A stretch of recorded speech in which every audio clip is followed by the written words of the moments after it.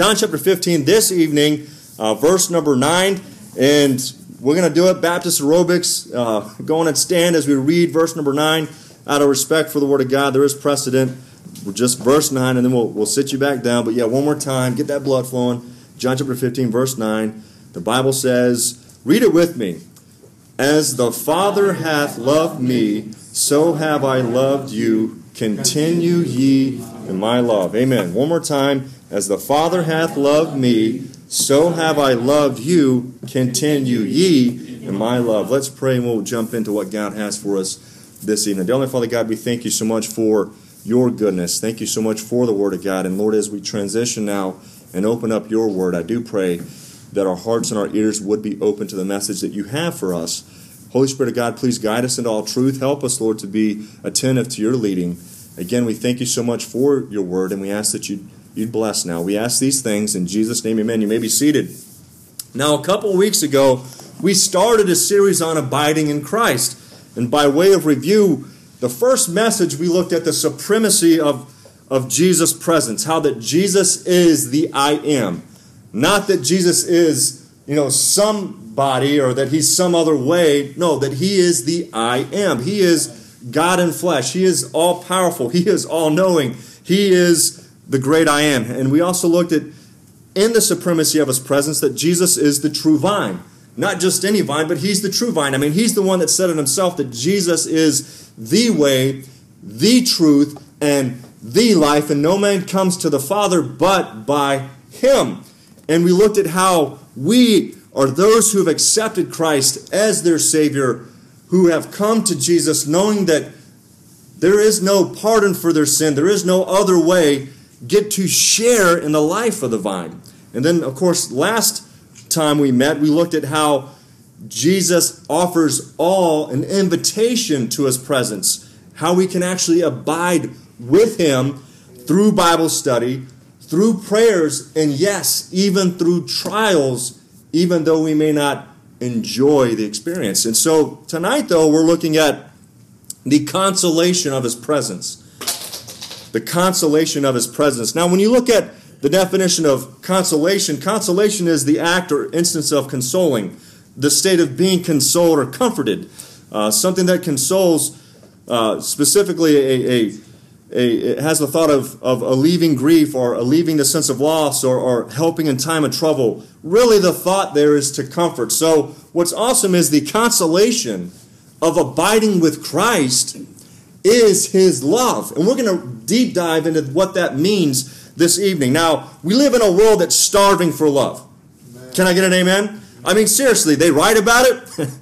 They sing about it, and it was funny. My mind recalls some of these crazy songs that they write about love. I'm not going to go there, but maybe there's some songs popping in your head right now about love, that they don't understand it, that they can't get enough. I mean, it is what it is. But when you look within the themes of the message that they sing about, that they write about, they miss it completely.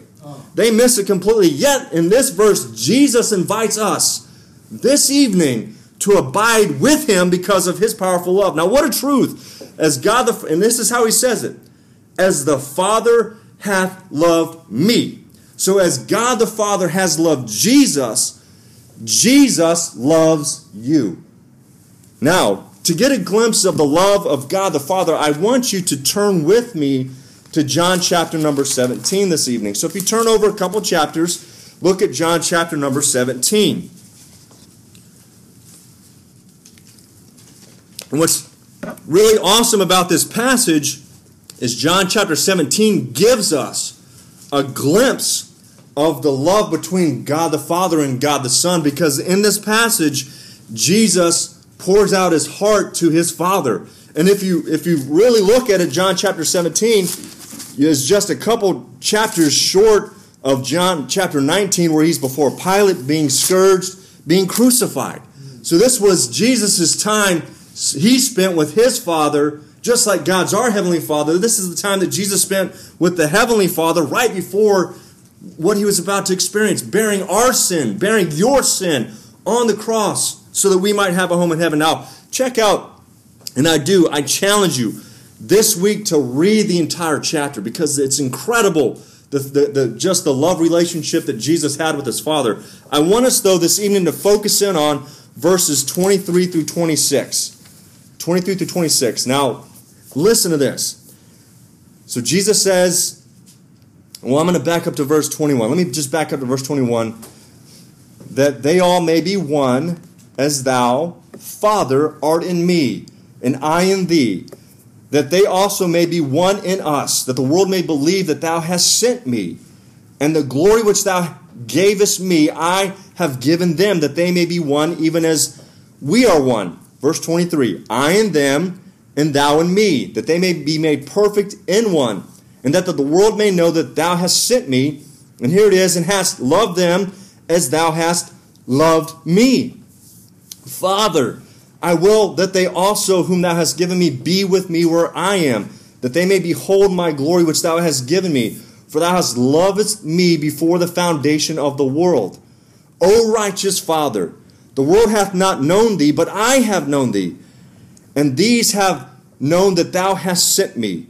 And I have declared unto them thy name, and will declare it, that the love wherewith thou hast loved me may be in them, and I in them. So a couple statements I want to make here, would like you to write down, and then we'll examine them individually. God's love for God the Son is eternal. God's love for God's Son is perfect, and God's love for God's Son is unchangeable. Now let's back up and look at the eternal love that God, again, as the Father hath loved me, even so have I loved them. And this evening, you're the them. Yes. This evening, I'm the them. So this thought of eternal love. In 1 John chapter number 4, you don't have to turn there, but if you would like to, 1 John chapter number 4, I'm going to read to you a couple verses, starting in verse number 9. And this was manifest the love of God toward us, because that God sent his only begotten Son into the world, that we might live through him. Herein is love, not that we loved God, but that he loved us and sent his Son to be the propitiation for our sins. Beloved, if God so loved us, we ought also to love one another. So there it is, the eternal love. And it's saying it again, the love that's manifested toward us was demonstrated when God sent his Son. For God so loved the world that he gave his only begotten Son. That's a verse that everybody knows, but if you look in this passage, it's repeated. He sent his Son to the world that we might live through him, and here's in love. And the truth of the matter is, if we were all to think about our journey, our life history, and how we came to know Christ, a lot of us, before we got saved, we weren't looking for Christ. We weren't worried about God. We were, and again, I know folks were saved at different ages, but even as a child, if anybody's ever worked in the nursery, you know how quick children can get. I mean, the first word that most kids come out, have without even being taught is the word no. And the rules of childhood are, if it's yours, it's mine. If you're not playing with it, it's mine. And if you are playing with it, it's mine. Because that's just how we are. I mean, anybody who's had kids or worked with kids know that you don't need to teach kids how to do bad. They know how to do it. I mean, we're a bunch of, even as kids, we're a bunch of wicked, vile, ungodly sinners. Can I get an amen, Alana?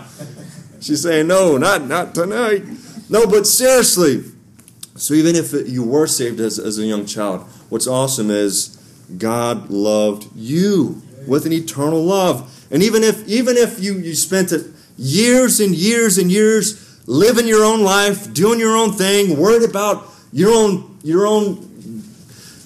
goals and dreams apart from God's plan for your life that he has for everybody, he still loved you.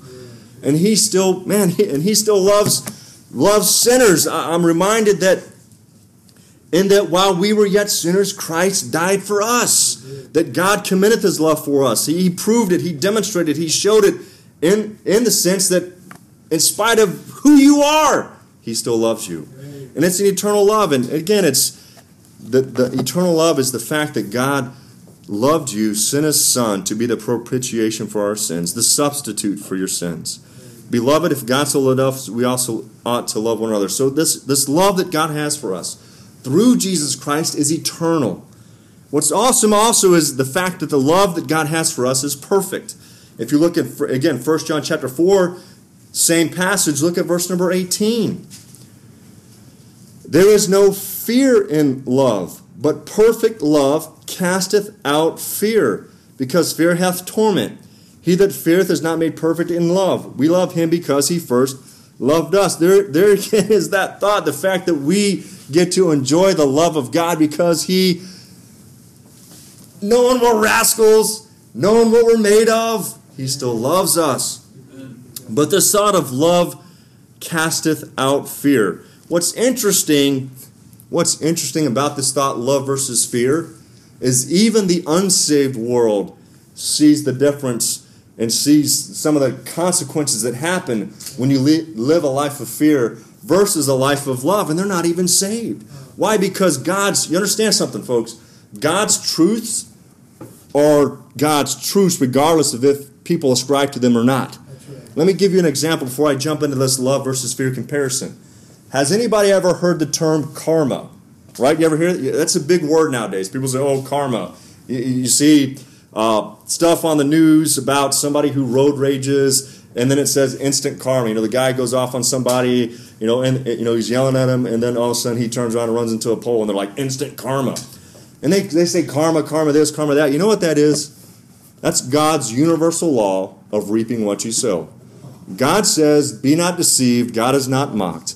Whatsoever man soweth, that shall he also reap. And even though the unsaved world may not understand God's principle, may not know his word to know that verse, they still recognize it to the place that they defined it, that they've picked a word and they put it on it because it's a universal principle that everybody sees. Well, the same thing with love versus fear. The unsaved can see, based on their studies and their different things that God has given them a glimpse to see that love versus fear, it's a big deal. So let me just give you some things.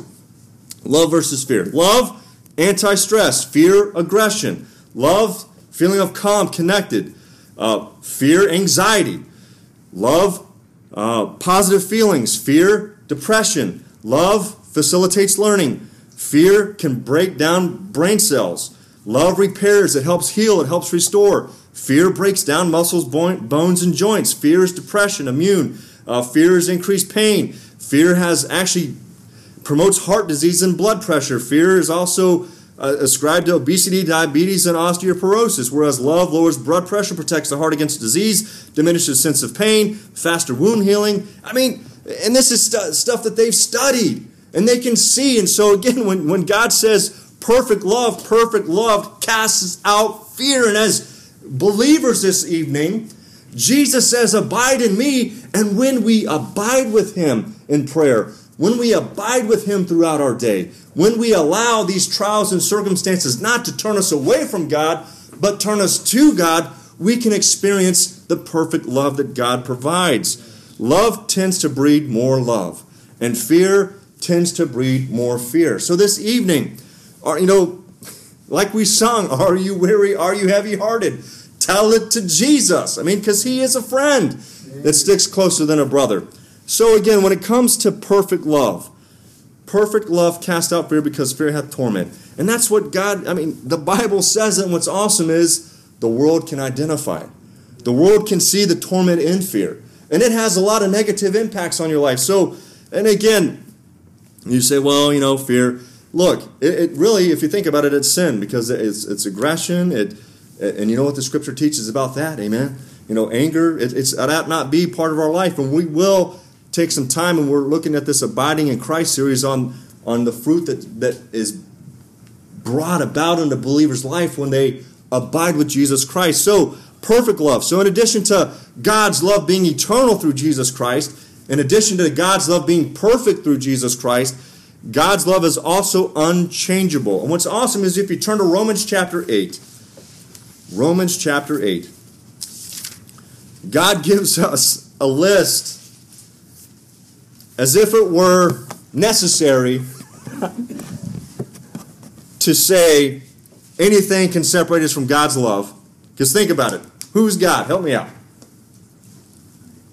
Is there anything bigger than God? No. Absolutely not. In the beginning, God created the heavens and the earth. Enough said. Mic drop. Right. That's God. The same God of the Bible that is the same God that we serve. But it's unchangeable. But what's awesome is He knows what we're made of. And he gives us a list. And he tells us at verse 35 of Romans chapter 8, who shall separate us from the love of Christ? It's a question. And it's true. I mean, because, hey, I'm here to tell you this evening, there's some people that believe that even if they've accepted Christ, that somehow they can do something to separate that relationship. And I'm here to tell you, folks, that it ain't so. I don't know, ain't a word, but I'm going to say it anyway. It ain't so. And that's the question that's being asked here. Who shall separate us from the love of Christ? And here it is. Shall tribulation or distress or persecution or famine or nakedness or peril or sword. Now, if you break those down, that's any circumstance or situation that could happen in a person's life while they're living. And look at it. Tribulation. That's just problems in your life. Anybody have problems? I mean, and we all do. Will those problems separate you from the love of God? No, because God's love is unchangeable. Distress. No, that's not going to separate you. Persecution. And again, in America, we really don't understand that thought of persecution. And if anybody ever read the Fox's Book of Martyrs before, or heard stories, from that, again, Jesus said, "Fear not them that are able to kill the body, but not the soul, but rather for him they can destroy both soul and body in hell." And so so if there's ever a time or place where persecution can arise, can a person who's persecuting you or me separate us from God's love? Absolutely not. What about famine? What about physical necessities that happen to be lacking at any point in time? Will that separate you? Absolutely not. Nakedness. Again, just if you think about nakedness, it's the thought of really materialistic type things and not having. Is that going to separate you? Does God only like you or love you because you're wealthy or rich? Absolutely not. Absolutely not. That doesn't matter. Or peril or sword. And let's keep reading. Verse 36. As it is written, for thy sake we are killed all the day long. We are counted as sheep for the slaughter. Verse 37, it says, nay, in all these things we are more than conquerors through him that what?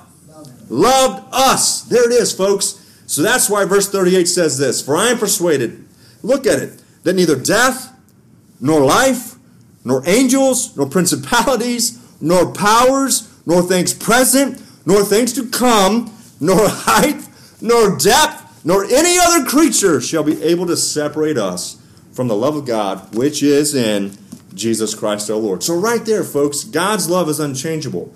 But then you say, but Brother Vaughn, you don't understand.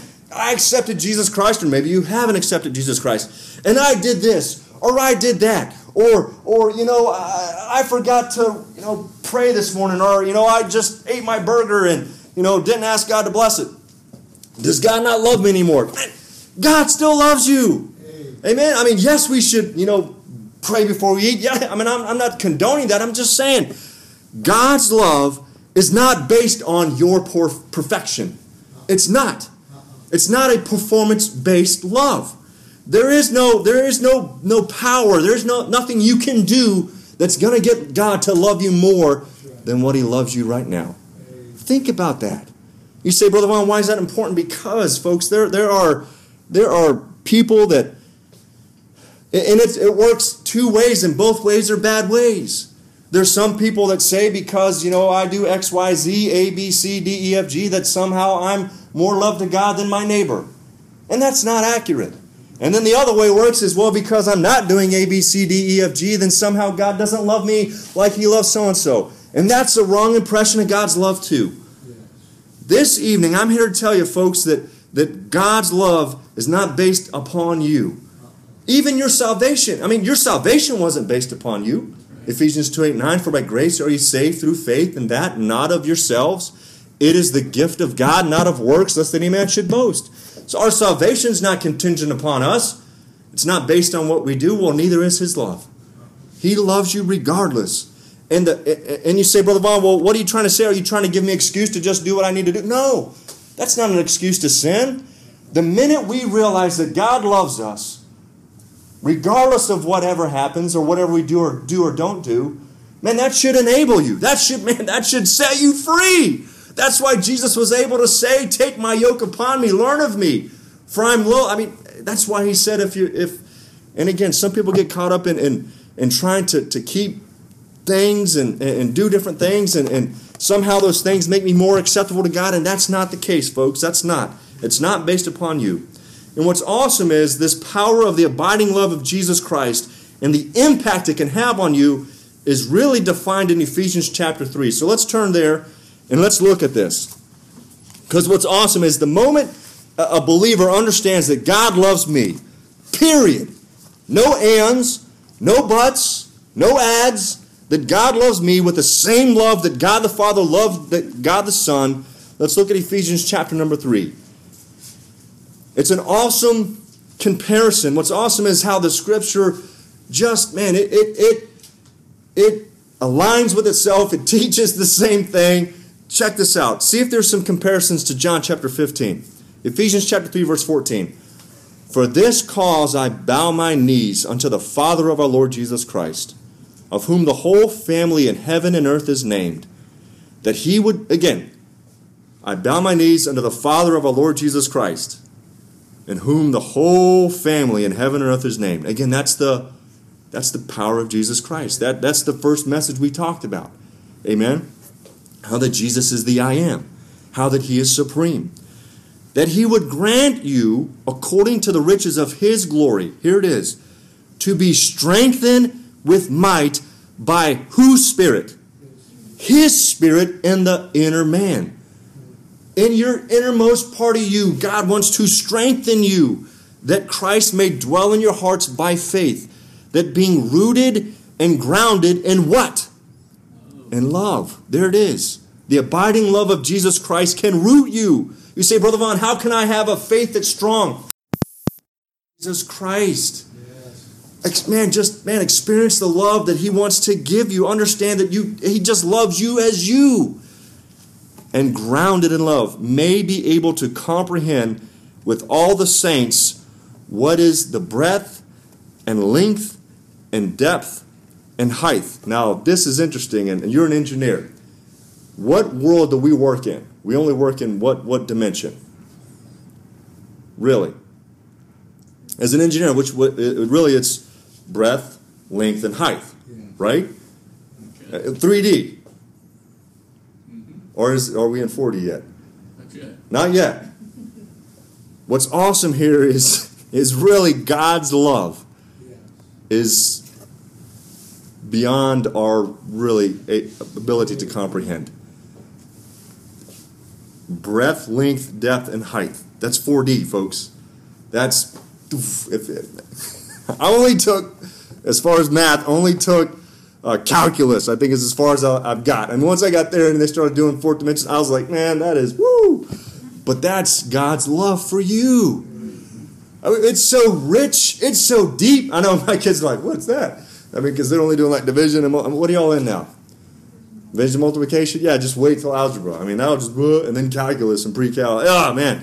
But God's love can dwell with us. And what's awesome is, it's beyond our understanding, but we can comprehend it. Yeah. You say, well, how can I comprehend it? Well, verse 19, and to know the love of Christ. Here it is, which passeth knowledge, that ye may be filled with all the fullness of God. And I'm here to tell you, folks, when you go through something with God, you can't explain it. You can't. You can't explain it, but you know that he's there. Yeah. It passeth knowledge. And so, my friend, I'm here to tell you, Jesus said this, so have I loved you. With a love that's eternal, with a love that's perfect, with a love that's unchanging. Picture Jesus Christ literally holding out his nail-pierced hands to you, my friend. And for those who may not know Christ as Savior, he invites you to come to him. He invites you to know that you're loved and that forgiveness and acceptance is offered freely because of his sacrifice. And for those who know him, he says to you, you're forgiven, you are loved. He invites you to an abiding relationship with him. You are accepted. He desires to fellowship with you. He desires to pour out his amazing love, his amazing peace, his amazing comfort you cannot find anywhere else. Jesus still says, abide in me. What a marvelous invitation from an amazing Savior. The question is this evening, and every moment on your journey and on mine, is will we respond to that invitation. Let's pray. Dear Heavenly Father God, we thank you so much for your goodness. We thank you for your love for us. I pray, Heavenly Father God, that we be encouraged this evening. Lord, that we would just be thankful for your goodness. Heads down, eyes closed, nobody looking around. Is there anybody here that says, Brother Vaughn, I don't know for sure that I'm going to heaven, but I'd like to get that settled? Friend, it's not about religious experience. It's not about religious deeds. It's not about a feel-good thing that happened in your life. It's, do you know that you're going to heaven? Don't be embarrassed. Don't be ashamed, because all of us this evening have had to make a decision. We had to confront ourselves with that question. So are you sitting here and you say, I don't know, but I'd like to know? Would you raise your hand? Anybody at all? It's always going to be the first question. Anybody at all? Okay, next question is this. Heads down, eyes closed, nobody looking around, just me. Is there anybody here that says, Brother Vaughn, would you pray for me? The Holy Spirit of God spoke to my heart in some way, and there's some things that I need to respond to. Would you raise your hand? I'd love to pray with you if you'd raise that hand with me this evening. Brother Vaughn, pray for me. There's some things that God spoke to my heart about, and I just need to allow God to work in my life. Anybody raise their hand? Amen. Anyone else? All right, well, let's pray, and we'll be done for this evening. Dear Heavenly Father God, thank you so much for your goodness, and thank you for your abiding love. I do ask that we would take you up on your invitation, and that we'd enjoy the journey with you. Again, thank you so much for your goodness, and we ask these things in Jesus' name. Amen. Now, before I do dismiss, Alana's going to get me if we don't take an offering again. I do want to say this. This is an open house service still, so you're our guest. There is no obligation. But if God leads you in that way, please feel free to give. Again, the tithe is the Lord's. He does command us to give. But again, God loves a cheerful giver. But let's pray, and we'll ask God to bless. Heavenly Father God, thank you for the offering. I pray you bless it. Thank you again so much for this opportunity we get to fellowship around your word. We ask these things in Jesus' name, amen. All right. Give you a little traveling music. Alana just she's gonna shake you down. That's funny. She's getting on me. She's like, Dad, you haven't been doing your job. No, but amen. Amen. Good job, Alana. All right. But hey, you are dismissed. Thank you so much, and look forward to fellowship with you after service. Thank you.